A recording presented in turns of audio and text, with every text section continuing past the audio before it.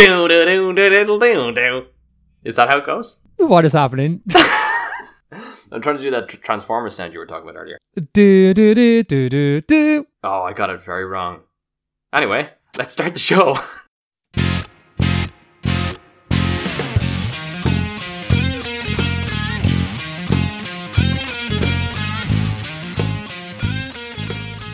Perfect. Hello, everybody, and welcome to episode 14. Can you believe that? Episode 14. Episode 14 of I Understood That Reference. Indeed. Welcome. I'm Ross, and this is, of course... Rob. That's me. I'm over here. I'm having a great time. I'm gonna turn the whole show on its head here, Ross. I'm gonna ask you a very random question. How are you? I really was wondering where that was going. I'm really good. I'm, again, exceptionally warm and wearing yet another very summery shirt because they're just so breezy and easy to wear that it makes it feel nice, I guess. How are you? That was your... That turned unusual very quickly. Well, I think at the normal rate. It turned unusual at the normal rate. Listen, I'm doing great. Particularly good, actually. But we won't dwell on that. But it's been lovely weather over here. Suffocating at times. It hit almost 39 degrees here last week in London. Broke the records. It's been crazy. Look, I'm not going to say, Rob, that as soon as you moved over there, all of a sudden the records for heat got broken. I'm not going to say that has anything to do with you, but your smooth, sultry tones sure didn't hurt it. That delivery was excellent. Well done. I'm gonna take that one. Absolutely. Yeah, I would if I was you. All right, we got a lot to cover. And we do. As I've done on Twitter, I've currently done a poll on Twitter. And at the moment, it's like 4 more days left, and people are just voting what kind of length podcast they like in general. And at the moment, the between 30 minutes and an hour, under an hour, is winning. So let's try to stick to that formula yet again, and let's barrel on into it, shall we? What?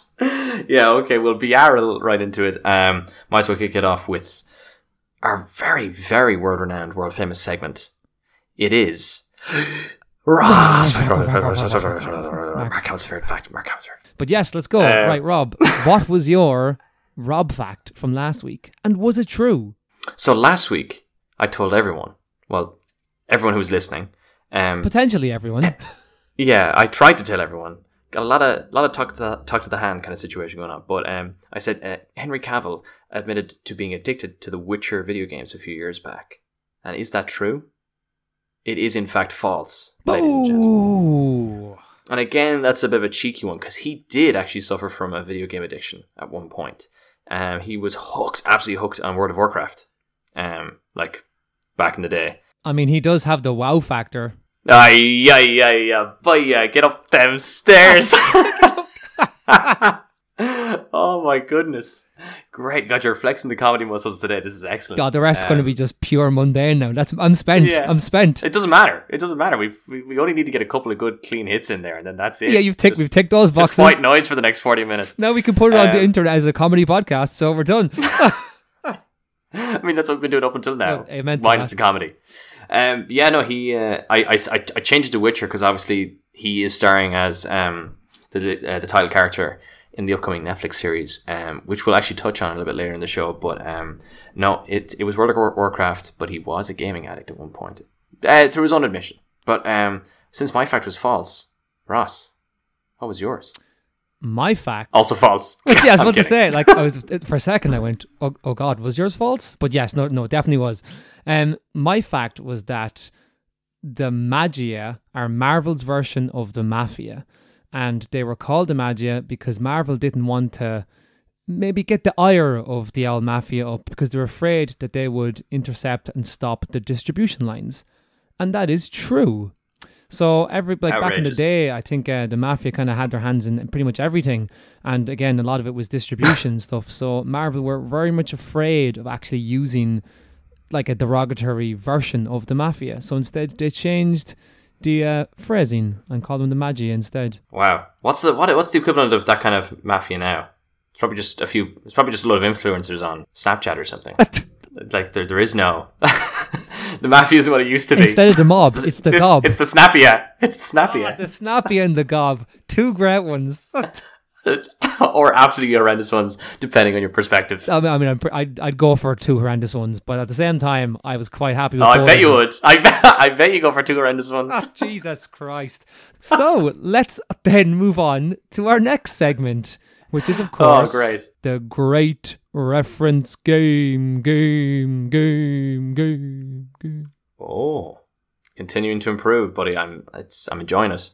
I kind of want to get to the stage where people think it's like a pre-recorded thing I put over it. Yeah.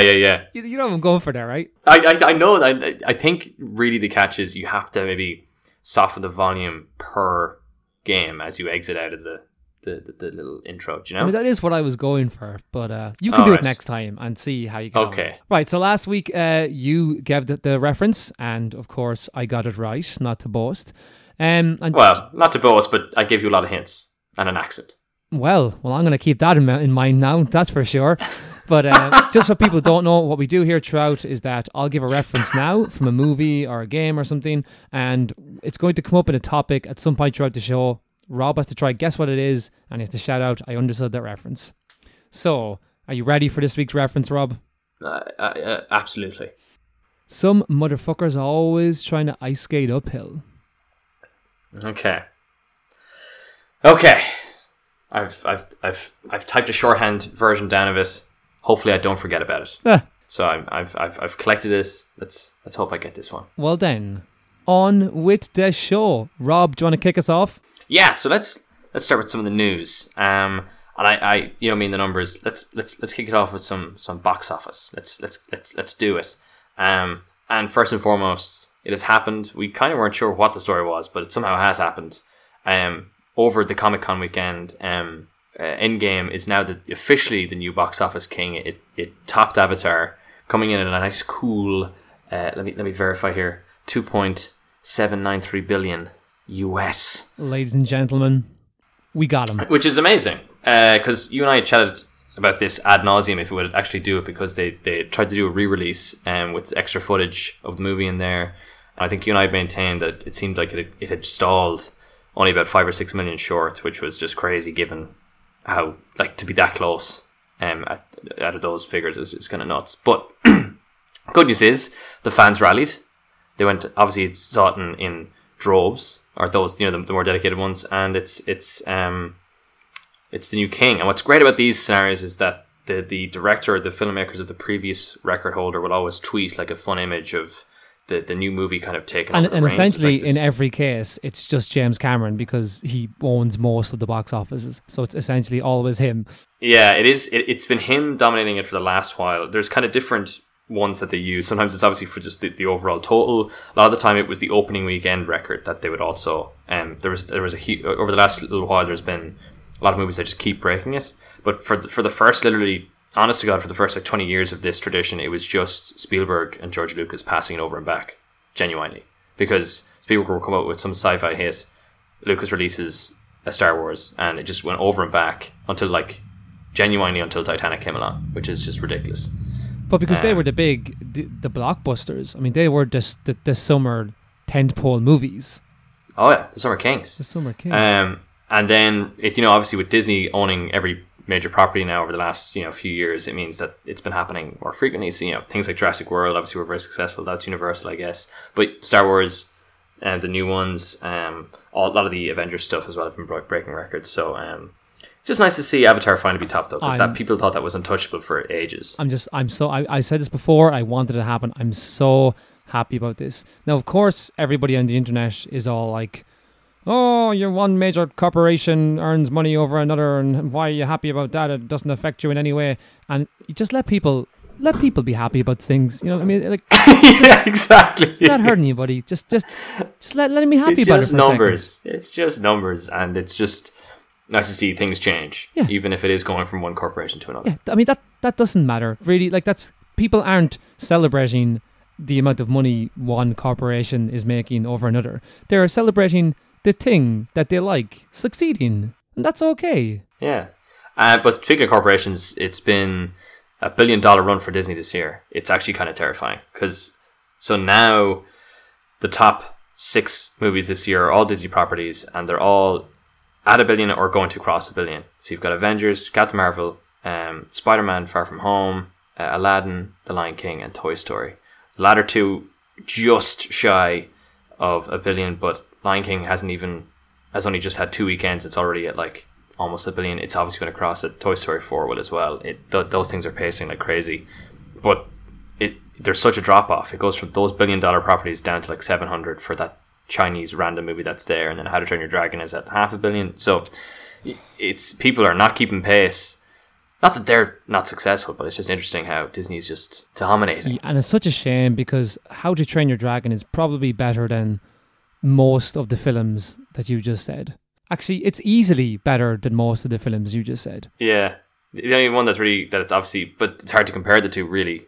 Endgame obviously is the only other beast that it probably, from a cinematic achievement, isn't as good. Nice use of the word beast there when we're talking about How to Train Your Dragon, Rob. I heard it. Don't worry, I got it. Thanks for calling it out. I'll give you your props for that one. That was important. That was important detail. But yeah, no, we don't have to dwell on it. But I just thought it was interesting that with Disney topping the overall records, they're completely owning the year as well. And like they've still got a Star Wars movie in their back pocket as well coming down the pike. So there'll be a 7th or 8th one on that list yet. Oh god, yeah. I think the new Star Wars, although with Solo not doing well and with the last Star Wars film still leaving fans like myself feeling pretty sour, I will actually be intrigued to see how it does. I'll be intrigued to see if it does keep the baton of $1 billion movies going. It will, and I think it'll definitely hit $1 billion. And I think it's because it's the final of the 3, so people want to see the closure. People like yourself want to see if they've fixed stuff or what they've tried to do, which they think fixes it. There's people will go see it just to know what they've done with it. So I think that's going to draw the crowds regardless, even if they were soured by the second one. It's just too successful. It's going to drag people in. And they are 100% walking back some of the stuff they did. But again, it'll be intriguing to see how they do it. Guaranteed. It's going to be embarrassingly obvious, I'd say. And it should be. Oh, well, that's fair enough. If they commit to it, that's fine. On to, I guess, just a little bit more on the dour side of things, we wanted to quickly acknowledge that poor Rutger Hauer has died at the age of 75. Iconic actor in such films as Blade Runner and Batman Begins. Oh yes, of course. He was in Batman Begins. It's very true. He was the head of Wayne Enterprises. Yeah. He was good. Absolutely fantastic actor. I mean, it's one of the most famous ad-libbed lines, of course, is from Blade Runner when his character Roy Batty is dying. Spoilers, is dying on the roof, and he says the tears in rain line. Every bit of it was made up in his trailer before they shot. Beautiful piece of the film. I absolutely adore the original Blade Runner. Have you seen it? The original one, yes. And I haven't watched 2049 because I want to rewatch Blade Runner again, especially now given the circumstance. Yeah, so I think I'm gonna set aside some time one evening and watch it because it's the world building in that is extraordinary. It's amazing, and you really do feel transported. It's that old sort of 70s 80s sort of hack that movies can't do now, where the movie just lets scenes breathe. Oh, completely. They just go on for ages. In fact, maybe too long. Maybe a little bit now. That scene, I'm talking about the one where Deckard is looking at the evidence, and it's a picture, and he's like, slide right. Oh, zoom, enhance, slide right, enhance. Oh, just stop it, please. Goes on for ages. It's like taking you 5 hours to do one picture. You're the worst detective ever. How many more photos have we got? Oh, at least 500, Deckard. Yeah. Like you've a lot of work to do here. That's the first one. Like, the body isn't even there yet. Interesting about that film is that obviously Ridley Scott originally wanted to have a narration to it. So Harrison Ford. Yes! And Harrison Ford, God, we should have used this as a Ross fact. But Harrison Ford hated it so much that he intentionally read the narration poorly. Yeah, so they couldn't really use it because when they were playing it over, it sounded like garbage. I hate to agree. Well, I really don't. Why would I hate to agree with Harrison Ford? But he's totally. No, you always agree with him. He's totally. Well, you gotta be careful these days because he's probably a little bit tapped at the same time. Yeah, but come on. Landing planes look at and Ridley golf courses Scott's and all sorts of films things these days. Like, realistically, I don't want to support him. So He took my Aliens sequel away from me, okay, to make Alien Covenant. So I have. Maybe we're going to change Edgar Wright as the enemy of the show to Ridley Scott being my enemy anyway. The enemy of my enemy is my friend. Isn't that what they say? Yeah. So who's welcome back, my enemy? Edgar Wright. Oh no, he's definitely still an enemy. By his own volition. But anything else on the news front on your side? It's not even so much news, but just something I guess I want to cover before we jump into SDCC 2019. Is just there's a really not a great slew, but two number one issues of comics that have been out recently that have been very, very good. One I've actually sent you the code for, Rob, so you will get to read it soon enough. Oh, is I'm looking forward to it, I have to say. I can't wait to hear what you think of it. I genuinely can't. Like, look. Well, yeah, because the description you gave me was the perfect. Because any of the stuff that I've read, that you've recommended, sort of comic book wise, has been more on the graphic novel side of things. So it's been things like Saga and Black Science, which I've loved, and I've kind of done other ones like Kill the Minotaur is very good as well. But I actually haven't gone down the Marvel route yet because it's overwhelming where to start. But you were saying this is the perfect entry point. So for any listeners out there who are looking to get started, Ross, why don't you give them the play-by-play on what you told me? So the comic is House of X. It is by an author called Jonathan Hickman. He's very much into his kind of own independent stuff, and that's kind of where he learned a lot of his trade, I guess, because he just made his own, create his own things, and got really hugely successful because of it.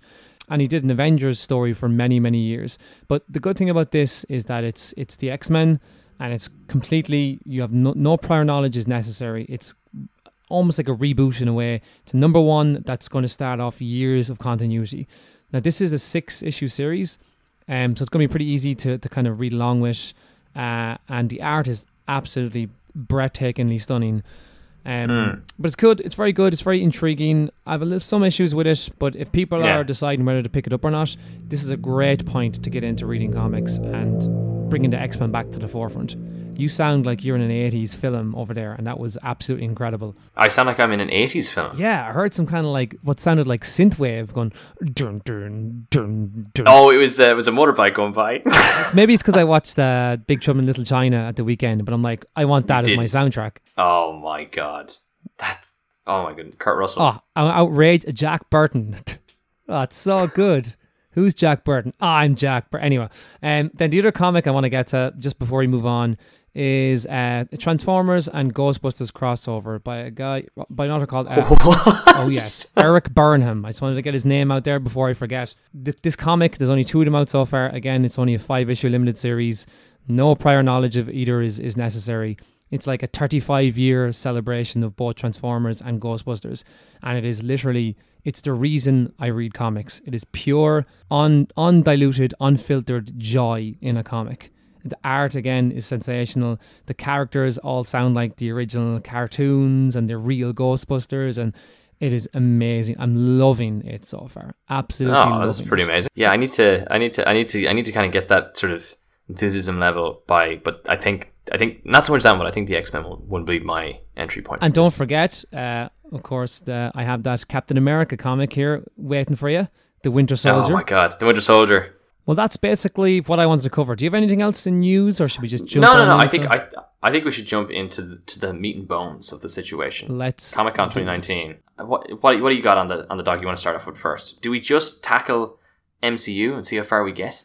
Well, then, just before we do, how about we do? There's kind of 2 ones, or maybe 2 or 3 ones that I really want to talk about. So maybe we'll do them before the MCU ones. All right, yeah. And that is because me and you, Rob, clearly we love Mission Impossible Fallout. Oh. So you've seen the trailer for Top Gun Maverick. The trailer of the weekend for me. Oh, was it? By far. Yeah. I honestly thought it was extraordinary. I wouldn't have had any major passion for the original Top Gun, but when you look at what I was like, this is me up when I watched this trailer. I was operating off me knowing what they did with Fallout and Rogue Nation, the Mission Impossible ones. The lengths that they went to do all this for real was extraordinary, and I know they're going to do the exact same for this, and it shows. Every shot and every movement is so obviously done in real fighter jets. It's footage you'd never see before with, you know, the They fight are formations. They are banking on the fact that people watch Mission Impossible and know that Tom Cruise does his own stunts, because there's But he's had a renaissance now, though, because he's in this zone where people know he's willing to give it absolutely 110 for any of the movies now that he's doing. So much so that it's legitimately life-threatening every time he goes out and does these now. So it's an experience just to watch all of it unfold. So people are going to be mad to see this. Have you seen the it's madness. It's so kind of ham-fistedly 90s as well, because Ed Harris says some line about, you know, you're the only one who won't give up and who won't take a promotion. Why is that? And, you know, your kind are dying out, and it's really like cheesy 90s kind of lines. It's funny because then he says, I guess that's just one of life's greatest mysteries, sir. Yeah. That's the answer he gives. But to an admiral. There's that shot when you see inside the cockpit and it's facing Tom Cruise's face. Oh. And you can see the sky in the background, and it's a glorious shot. But you know that Tom Cruise is flying that plane. You can tell because there's little hints of realism that you wouldn't appreciate it. Like, you wouldn't miss them if it was done in CG or on a set, but you notice them and it confirms that it's real. Like when he takes off from the aircraft carrier, there's kind of a hop and a jolt as he's slingshot off the thing, and you can see him like rock around in the cockpit because it's so severe. And that must be what it's actually like, which is madness. Now, it was really funny because I was actually looking this up, just typing into Google the cast to see who else is in it, and like people like Miles Teller and John Hamm. But the most interesting one was Jennifer Connelly, and under the character's name, it just has single mom. way to go, guys! Way to go! We're back in the 80s. Yeah, we're back in the 80s. You're a female, single mom. Yeah, thanks. What's my character's motivation? Single mom. Yeah, well, I mean, what else are you going to do? It's a Tom Cruise movie. It's going to be 90% of him on the screen. Like it's you're right. It's very ham-fisted. There's John ham-fisted. Shot for yeah. Well, John. That's excellent. But like, if you kind of look at some of the shots are just like they're 1-to-1 from like the original ones that they've just remade, like him on the bike chasing the plane on the runway, or the piano bar scene and everything. So some really fun stuff in there. And I like Christopher McQuarrie of Mission Impossible directorial fame and writing fame is on. I think he's at least written this. Oh no way! So I didn't actually know that. Yeah. I think he's helping shape this. I know the director directed Oblivion, which had Tom Cruise in it, but he also directed Tron Legacy, which I am quite fond of because I love Daft Punk and I love the original Tron, so it's more my nostalgia that keeps me going. I know it's not also a great that film. movie does look spectacular. It looks amazing, and I saw that in 3D, and that soundtrack from Daft Punk is like just playing so loudly. It was like that motorbike earlier when you hear the synth vibrations, and I just I love that sound. Do you know what I always think is interesting about how they promoted Tron Legacy is that they used a big part of their marketing campaign was hinged around how we used Avatar technology but version 2. Do you remember that? Because it was all mocap stuff. Yeah, I remember. And like they made Jeff Bridges younger. There's a whole lot of technology now that's very common in how they make blockbusters now.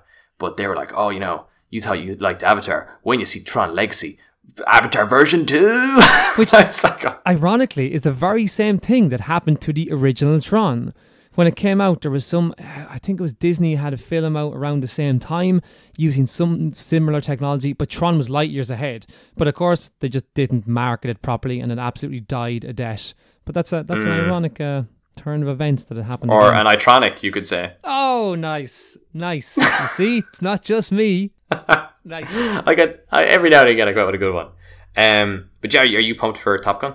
Oh, I can't. Look, I think everybody has this like, oh yeah, I love Top Gun, but people don't actually love it. Like people don't put it on and watch it. They just have that thing in the back of their heads where they have to say they love Top Gun because that's what everyone says. But this genuinely looks really, really good. It looks great. Yeah. And like I'm operating really off just hints of nostalgia and then extraordinary looking flight sequences, which that's what you go to the cinema to see. You want to see the stuff that you can't see, in your day-to-day life. Like when you're walking to work, you're not going to see Tom Cruise launching off an aircraft carrier. You need this kind of stuff on just big cruising. Screen, so just cruising about. Top Gun, Tom Cruise control. Speed 2 cruise control. You maverick renegade. That line from Team America World Police was the first thing I thought of when I saw the Top Gun Maverick. I was like, I even tweeted at Tom Cruise going, Tom Cruise, you maverick renegade. And what did he say? I mean, he didn't get back. I assume he was just busy at the time. That's fine. I mean, he's a busy guy. Like, I'm sure he meant to get back to you, but yeah. Next time. He's a busy guy. He'll get back to me next time. You will. Let's move on into our next trailer, I guess. I don't know how you feel about this. Did you see the trailer for Star Trek Picard? I'm a big fan of Patrick Stewart, but I've never watched Next Generation properly. You get out of here. Well, I'm not 45, Russ, so you get it. Like, that's on you. That's not on me. Well, there goes half our listeners. No, it's great seeing him in a role he seems to cherish so much. And if you watched the Comic-Con panel, he was like he was reading lines from old episodes that he felt were fitting for like this reattempt. He seems really happy with the direction they've gone in this one, and it was cool just to hear him say energize. He's back into he's a bit more haggard. Oh, he definitely seems all in for it, to be fair.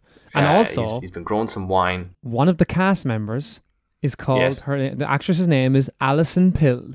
Can you tell me who Alison Pill is? Is she in Scott Pilgrim vs. the World? How did you get that? Because I recognized her when I saw the trailer. That is not fair. That is not fair. You love pulling the rug out from under me. Do you know that? You just love it. The problem is, I know you so well that was the one person my subconscious picked out as someone to make note of in the trailer. And I was like, why do I need this information? I'll probably come in useful sometime. Just put it in the storage box. Yeah, and it's just there, and then you just draw it up. You just fish it out to me when you're asking me these kinds of questions. Yeah, I think it looks good. I'm just a little bit worried that it's kind of has a lot of hints of the J.J. Abrams kind of fast-paced action, which, again, I don't think Star Trek is supposed to be about at all. No. But look, I'm totally up for it. I will give this a shot. I hope it's just like a one-off, one-series thing, kind of has an arc for old Picard and then ends, as opposed to them trying to lengthen it out when he's already getting on in age, I love what they did because all the teaser stuff up until now before we got this full trailer has just been, like the Picard vineyard. Yes, very minimalist. Like him and his dogs. Oh, it's amazing. The idea that he's just like, he's retired, so he's just growing wine as an old man out in space. I love that like he's that classy that it just suits it perfectly, I think. But what's also interesting is that he's come back to something that he himself is a big fan of. So it's gonna be interesting if this is a big success. Do they keep going? Like, I'm not sure if you've watched Star Trek Discovery, but that's a very good show, but it doesn't feel like a Star Trek. That's the thing. And of course now with bloody an 18s version of Star Trek coming out from Quentin Tarantino, nobody knows what's going to happen to the... What is going to happen there? What is that going to be? I think him and Simon Pegg are having a bit of a dispute about it as well. So because Simon Pegg wrote Star Trek Beyond. Yes, which I actually don't think is a bad film. It's not bad. It's better than Into Darkness. I mean, it is. I actually don't hate Into Darkness. Well, I think Benedict Cumberbatch is actually quite good in that. He's quite menacing, but yeah, like none of them are nearly as good as the first of the reboots. I think Agreed. That J.J. Abrams one is so good as a just to refresh it all. But yeah, I'm gonna give Picard some time here, and I've actually added Next Generation to my watch list on Netflix, so I'm going to see if I can start getting through some of that. I would recommend it. It does get repetitive, but it is very, very good. There's some absolutely fantastic episodes. Also, Jerry Ryan, who plays Seven of Nine, not the Irish radio DJ who's passed away, plays Seven of Nine in Star Trek Voyager, is also back in it for some reason. But I'm okay with that because I loved Star Trek Voyager. And they've crossed it over a bit in the Picard one. There's also an actress from one of the newer movies, television Nemesis series or something. Yeah. They've gotten famous faces from multiple series and dropped them in around Picard, it seems, to make it a bit more interesting. And of course, Data Brent Spiner is back from Independence Day. Oh God, Jesus! I mean, he's just Data, or from Independence Day. What else could he possibly be in? Like, I don't know about Data. He certainly looks dated. I'll tell you that much for nothing. Oh, Jesus. I'll give you that one. One more I want to touch on because you seemed annoyed by this one. Go for it. The King's Man. Any thoughts? Any concerns? I do not think this film looks good. Great cast. It's a great cast, and look, it's a very very comic. Obviously, it's from a comic, but it is a very very comic booky premise.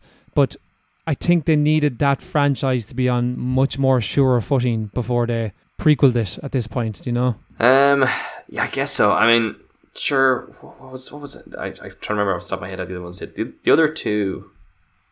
Kingsman 2, The Golden Compass. The Golden Compass. Actually, it's interesting you should say that because His Dark Materials is coming out on HBO. And has James McAvoy. I don't know why I said and. He's not in the Kingsman films, but for a second I thought he was. and he directed X-Men First Class as well, didn't he? Oh God, he was in X-Men First Class. Oh, it's all happening. It's all coming full circle. No, I think it's funny because I saw the title for that trailer and I didn't see the screenshot. And I was like, The King's Man? What's... And then I saw Ralph Fiennes. I was like, oh, this must be some really posh, royal, toity-hoity kind of a movie. The sequel to The King's Speech. Yeah, exactly. Honestly, that's where I was going. But I don't know who asked for this, but that's what you were saying. But I'm still... It looks better than the second one. The second one was awful. The second one is terrible. Like, it can't be worse than the second one. But again, I think people don't care about this franchise anymore. In simple terms, people don't like this. Yeah, that's true. I just want to quickly get touch on it because it seems like they're trying to re-energize us. Picard pun. With by going back in time and giving it an origin.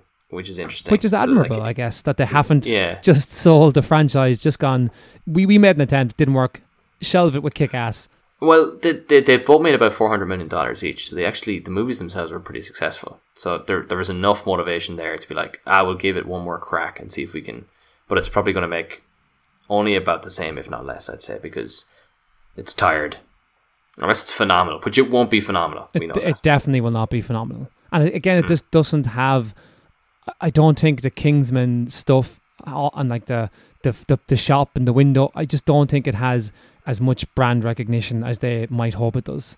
Yeah, I think that's what they struggled with before. And they thought it was bigger than it wasn't. It's like the new James Bond, and people are like, is it though? There's Mission Impossible. That's definitely the new James Bond. Now hang your heads in shame. Did you do anything?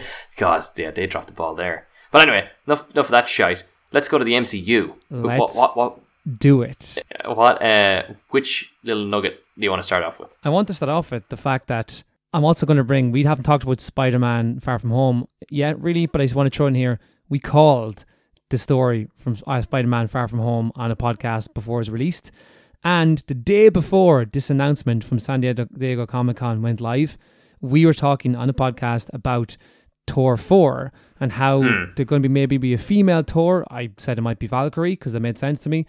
But look, we got it half right because Thor 4 or Thor, geez, that's a lot of Thor 4s. But Thor Love and Thunder is going to star the first female Thor. And it's, like you said last episode, is Taika Waititi, whatever, directing again. Whoa, that sentence killed me. That sentence took it out of me, man. Do you want me to take over? Please. I gotta lie down. The big scandal is you did say last time we were thinking it would be Valkyrie because obviously she inherited the mantle of kind of looking after Asgard. So that felt nearly heavy handed. That like, oh, she's could easily be the next one since he's run off with Guardians of the Galaxy. Like, what's he doing? He mightn't be the stereotypical Thor, but Natalie Portman has gotten it. So Jane Foster is going to be Thor, which obviously you pointed out to me is a very famous storyline from the comics.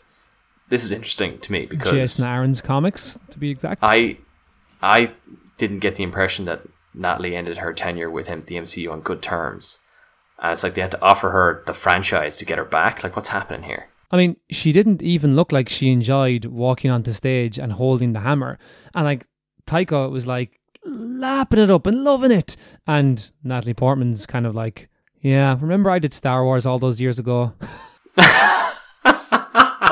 I hate sand. Just replaying that in her head, like, is this? Yeah. Am I back here again? Because what's fascinating is for Endgame, she's the only one that didn't come back. That she featured, but they didn't actually get her back. That was old footage from Thor 2 that they used for her bits in Endgame.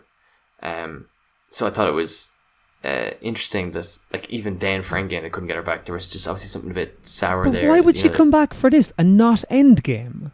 Listen, I don't know.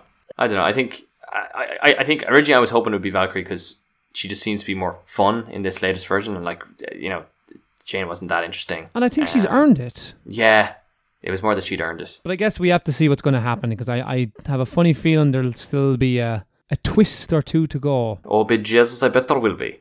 And Valkyrie's been confirmed as an LGBTQ character actually as well. Yes, she has indeed. So that's a sort of another step forward, I guess, in the right direction, you could say, because it's weird how they try and acknowledge those minorities by giving like random characters that like screen time, and then after the fact saying, oh, by the way, yeah, that like this guy was gay or something like that. So the director of Endgame, one of them, was it Anthony Russo? He appears as an actor in Endgame, and then it turns out like that was a gay character, but that wasn't enough, as it turned out, because it wasn't a superhero.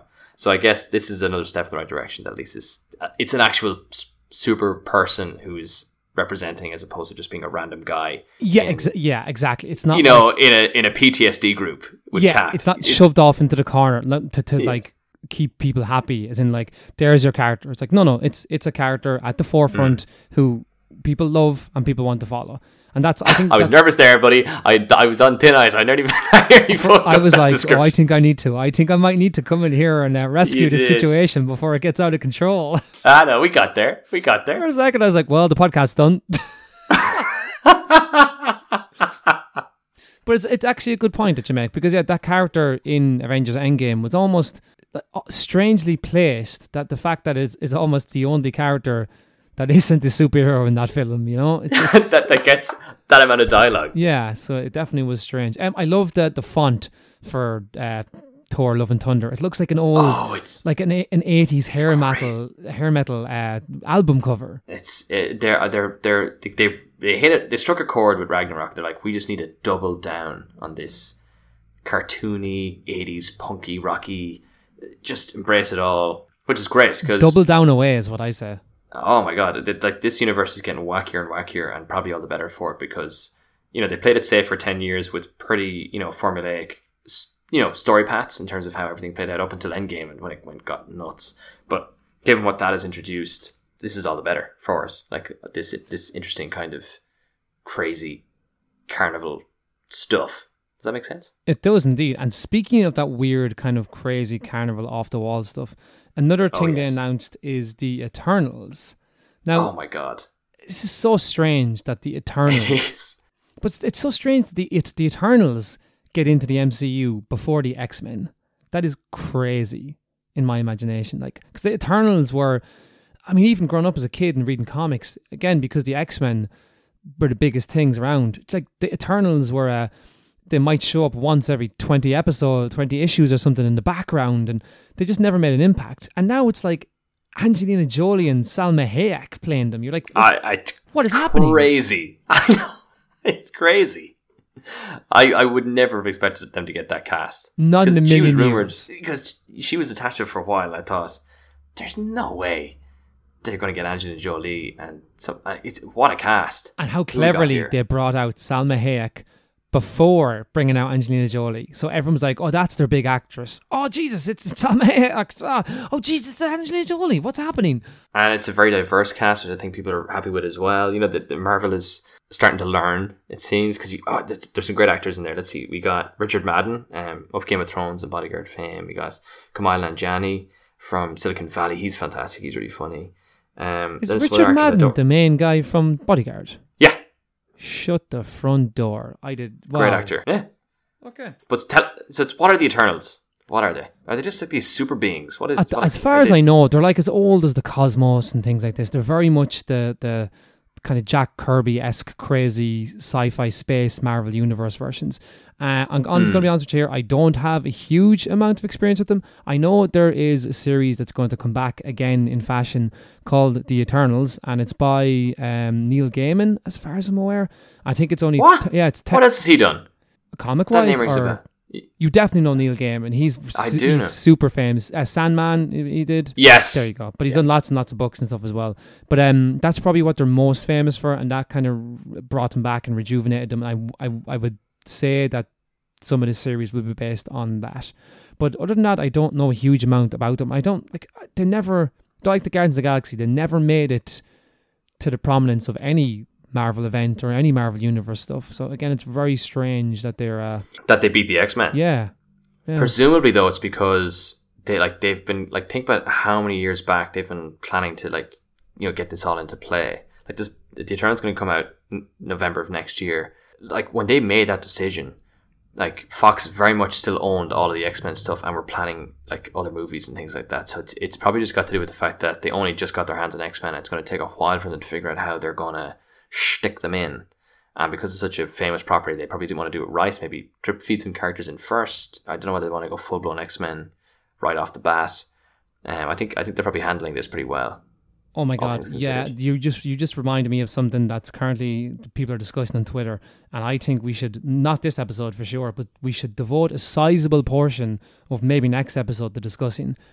Do you think the X-Men should start out in an X-Men film, or get solo films and lead up to it like the Avengers did? Oh, I would prefer they did it the reverse. I would prefer that maybe they get an X-Men movie, we get some of the core guys together, and then some of them, I think there's some interesting ones. Once they've established them, then we get maybe solo movies. Yes, that's exactly what I said, because they're called X-Men because they're a team, but they're also a family. I think if you remove that dynamic and introduce them separately, you hurt it a little. But anyway, look, we can talk about that next time. Okay, we'll get back on this. I just quickly added that I firmly believe one of the most interesting superheroes you could do is Bobby Iceman. I think the fun you could have with that would be ridiculous, as a solo X-Men movie. An Omega level mutant, which is one of the most powerful. If he can hone his powers properly, he could probably be the most powerful mutant there is. Great story by a guy called Rick Remender, where Iceman is from a different universe as evil, and he can create these giant ice statues of himself, and he's essentially unstoppable. Very good. See, I'm telling you, the potential. Oh my god. Kind of just, I suppose, bustling along through these pretty quickly. The one I am definitely most looking forward to, and I think you probably are too. Loki? Oh, is that what you're most looking forward to? That is not what I was going to say. I don't know. It's either that or Falcon and Winter Soldier. Falcon and Winter Soldier. That's 100% what I'm most looking forward to. Yeah, that one's going to be interesting. So Loki and Falcon and Winter Soldier, two separate shows. It's not Falcon and it's the Falcon and Loki and Winter Soldier. That would be a long, yeah, Jesus. But they're for Disney Plus. They're limited sort of TV shows. I'm very interested to see what they do with these, and I love the idea of it. Along with WandaVision. Ridiculous, but I would still watch it. That has to be a prequel. I mean, Wanda is also, Scarlet Witch is also going to be in the new Doctor Strange film. Yes, very interesting stuff. We're along with Rachel Weisz. Oh my god, there isn't an A-list actor in The Sun who isn't at least connected to this. There really is not. But I don't know. Just to talk about the TV series really quickly, I guess. Winter Soldier and Falcon. I am so on board with that. Give me a street level kind of government spy-esque thing with Captain America. Well, Falcon is Captain America and Winter Soldier. Oh, you've me sold. You can explore Bucky's backstory and explore Sam Wilson coming to terms with wielding the shield of Captain America. That's got me all over. Oh, Jesus Christ! I forgot. Actually, sorry. Good God, Rob. Good God. Hello. I forgot about Hawkeye. Hawkeye. Oh, don't worry. We'll get to him in a sec. We didn't forget about Hawkeye. That's gonna be great. But you actually called that, so we're gonna get to that one in a second. One thing I do want to add a little wrinkle to the Falcon and the Winter Soldier stuff is did you watch any of the stage reveals with the actors? Because yes, I did, but I didn't. There see was a one. very interesting moment where obviously, Bucky walks on, and then Falcon, Sam Wilson walks. Well, that's not his name. Anthony Mackie walks on with the shield, and then he hands it to Sebastian Stan as a little indicator of and I think we kind of probably could have called this that because so at the end of Endgame, obviously he gives Sam the shield, but you and I had said before we watched Endgame that we feel like this show was going to be about how they both decide who is the one that is worthy enough to earn the shield. Yeah, and I think that's actually still what it's going to be now. I do as well, and of course, which would make perfect sense. which would make perfect sense. And Baron von Strucker is back, who was, of course, the villain in Civil War. There's a great actor, Daniel Bruhl. Oh no, Baron von Strucker. Sorry, he's the tall. Oh no, sorry. No, it is. You're right. It is Baron Zemo. Yes, it's Zemo. Baron Zemo is back. Yeah, lots of barons. yeah. There are Baron of laughs. Nice. Let's continue here. I think this one is definitely interesting me the most because anything to kind of even just see the Shield again will just get me going. True. This is going to be epic levels of TV. Like, this is going to be MCU and Disney pumping out like this. This is going to look as good as one of the movies, but in a TV. I honestly can't believe this is happening. It will make me consider signing up for that Disney Plus service, which I never thought would happen. Because think of the variety of stuff we're getting. You've got Falcon Winter Soldier, Loki, which we know is going to be hilarious because he's taking the Tesseract and he's just hopping about the place, having a laugh. And of course, was the Rick and Morty showrunner. Yeah. Oh my god. And then Hawkeye. He's training. What's Bishop? Kate Bishop. So he's training her. So it's going to be more like a sort of father-daughter kind of scenario, kind of coming of age. It's just going to follow. If they have any sense, it's just going to follow the Matt Fraction comic. And now I say this because the logo they used for the Hawkeye is the logo from that comic. Oh right, I didn't get that reference. And that comic is so good. It is so wonderful and so different than 99% of other Marvel comics out there. I really, really hope they follow it. And I mean, Jeremy Renner must read those comics and go to himself, I finally get to sink my teeth into Hawkeye as a character, because it's all about just Hawkeye and how crap his life is and how stupid his decisions are and the kind of series of misfortunes he gets himself into and how all the other Avengers are much better than he is because he's got no powers or anything. They're brilliant. You've always sold me on Hawkeye in the comics because he's also, like, there's that version of him, but then, like, in things like Age of Ultron in the comics, which I have read, actually, I forgot I read that one, he's a badass. He's just going around sniping people with it. It's so good. And they kind of hinted at that potential later on in this. I think he was a bit kooky and daft, and, like, they made fun of him up in the first couple of Avengers movies, but by the time we get to Endgame, he's just rinsing people. They're almost scared of him at one point, the way they're talking about him. Yeah, it's cool, which I prefer that version, I think. Me too. Where he's menacing, like he's like a ghost. He's too stealthy for them. And then back to film front, we have, and this is where I kind of wanted to bring in Spider-Man, because I had a conversation on this very podcast with you before, Rob, when I said, what was that about, Ross? How clever it was that Marvel had utilized the Into the Spider-Verse kind of use of the multiverse and had brought that in by having Jake Gyllenhaal's Mysterio just mention the multiverse offhanded and having people go along with it. But Marvel did that clever thing where, again, they pulled a double twist where, spoilers, in Spider-Man Far From Home, the multiverse was just made up by Jake Gyllenhaal. Yeah. And then what do? Announce Doctor Strange. The multiverse of madness. It's just crazy. It is madness. But the double switch. It's such Marvel. It's clever. It's very, very clever. Yeah, I don't know anything about what that's going to be, but the first taste of Doctor Strange we got, obviously he's learning in the first one. So, it's relatively restrained, and then every now and again there's an absolute bonkers bit, but there's some clever sequences in it. But then we see what he's capable of by the time we get to like Endgame and or Infinity War in particular. This movie's going to be bonkers.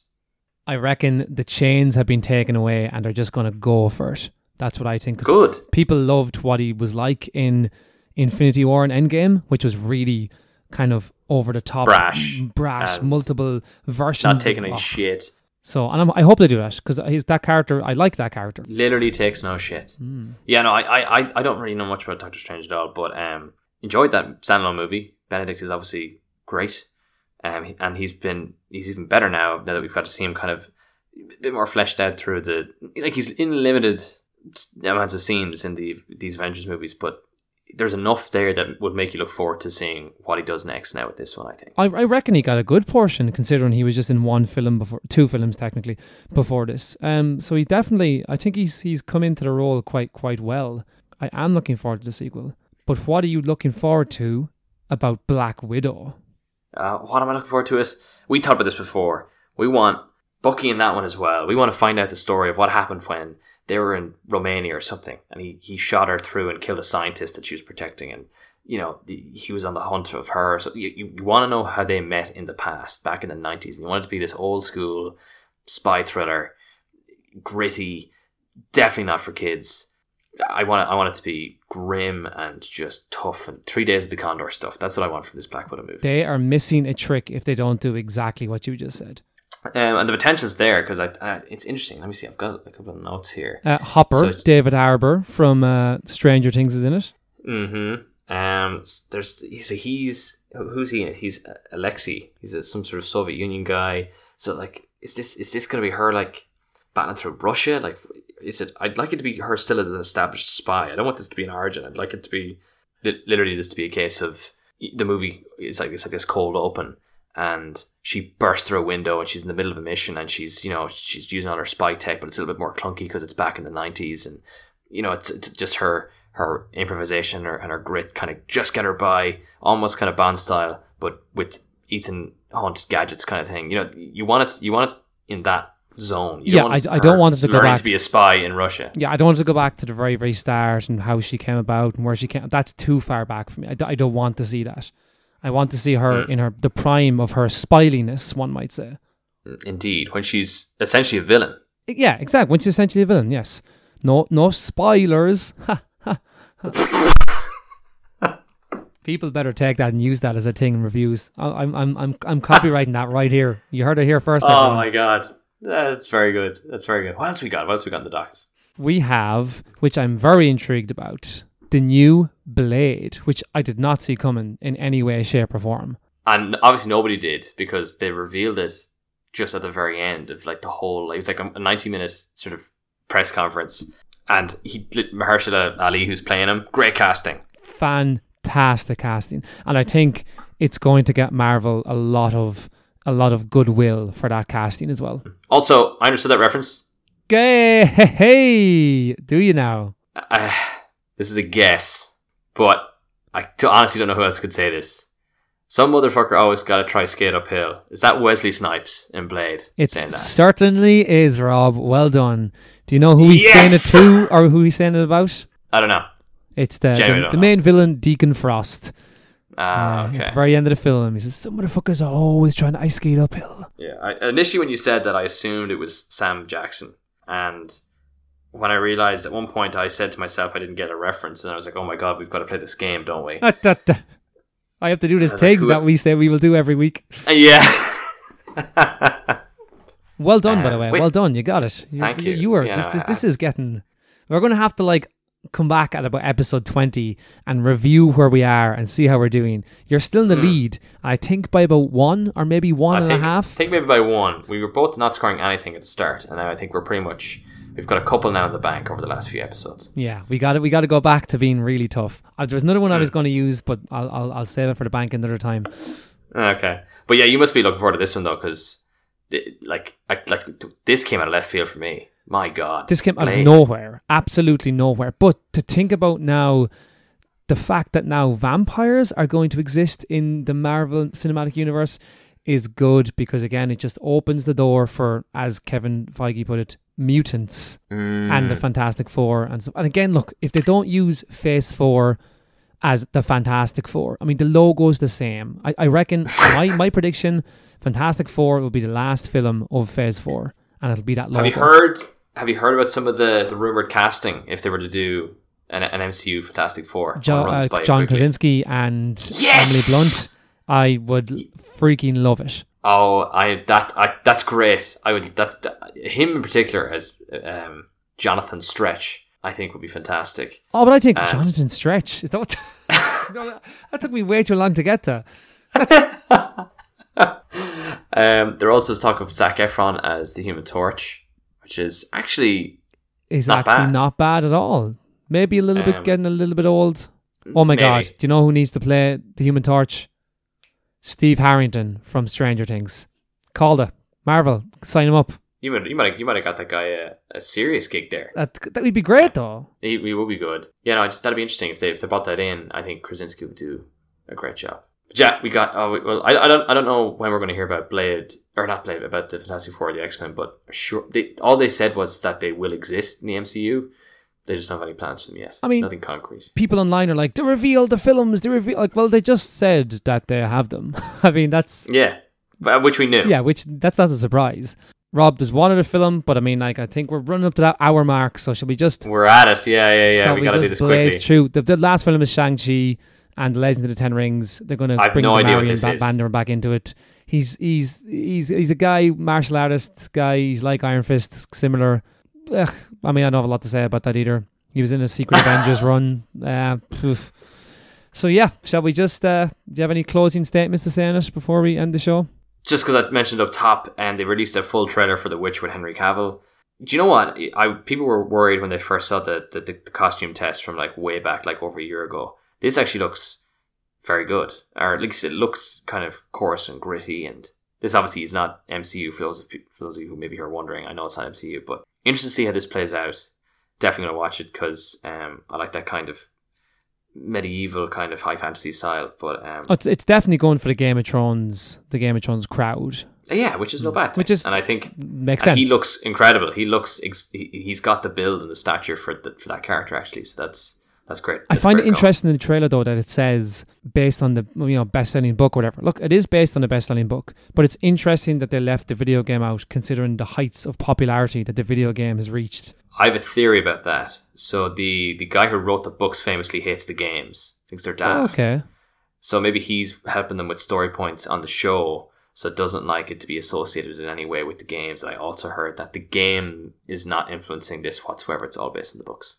Oh, okay. Although maybe that you could see what Geralt looked like before, but he does look exactly like he does in the video game.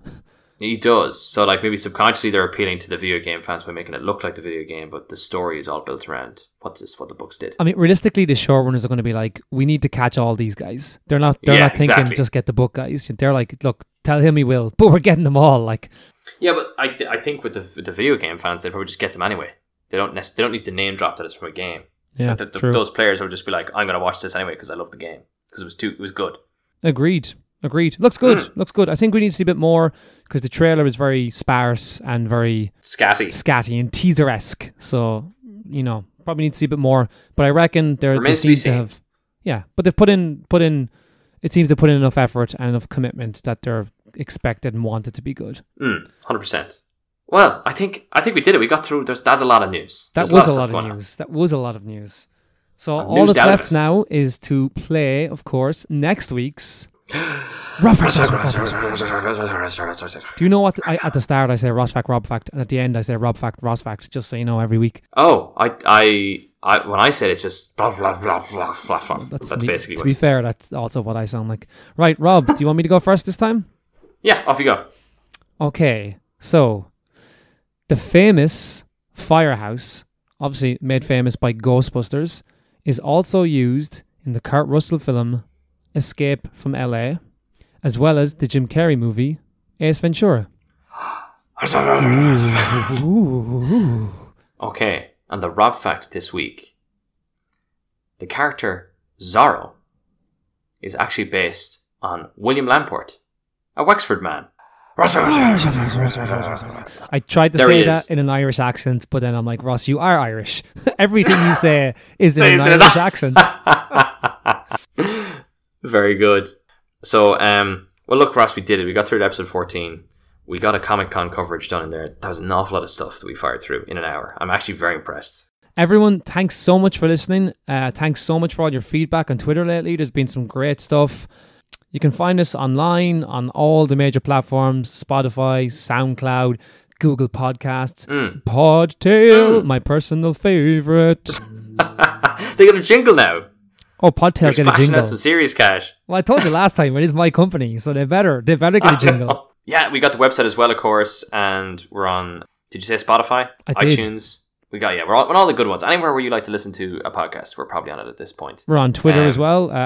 It's Cap Understands. You can follow us there. Go to the website, capunderstands.com. Just thanks everybody for jumping on board. Keep it up. Any suggestions, anything you want to get involved with, throw us an old shout. Give us an old shout. Give us an old tweet. Give us an email at thelads@capunderstands.com. You can do that as well. Even send us a letter. We don't have an address, but just send one anyway. Send it to 123 Fake Street. Hey, that's actually my actual address, Rob. Jesus Christ, why'd you say that? Just it. That's your house, isn't it? It sure is. Rob, all that's left to say is that I've been Ross. And I've been Rob. And this has been I Understood That Reference. Thanks ever so much for listening. Have a great day. Bada bing, bada boom. Energize.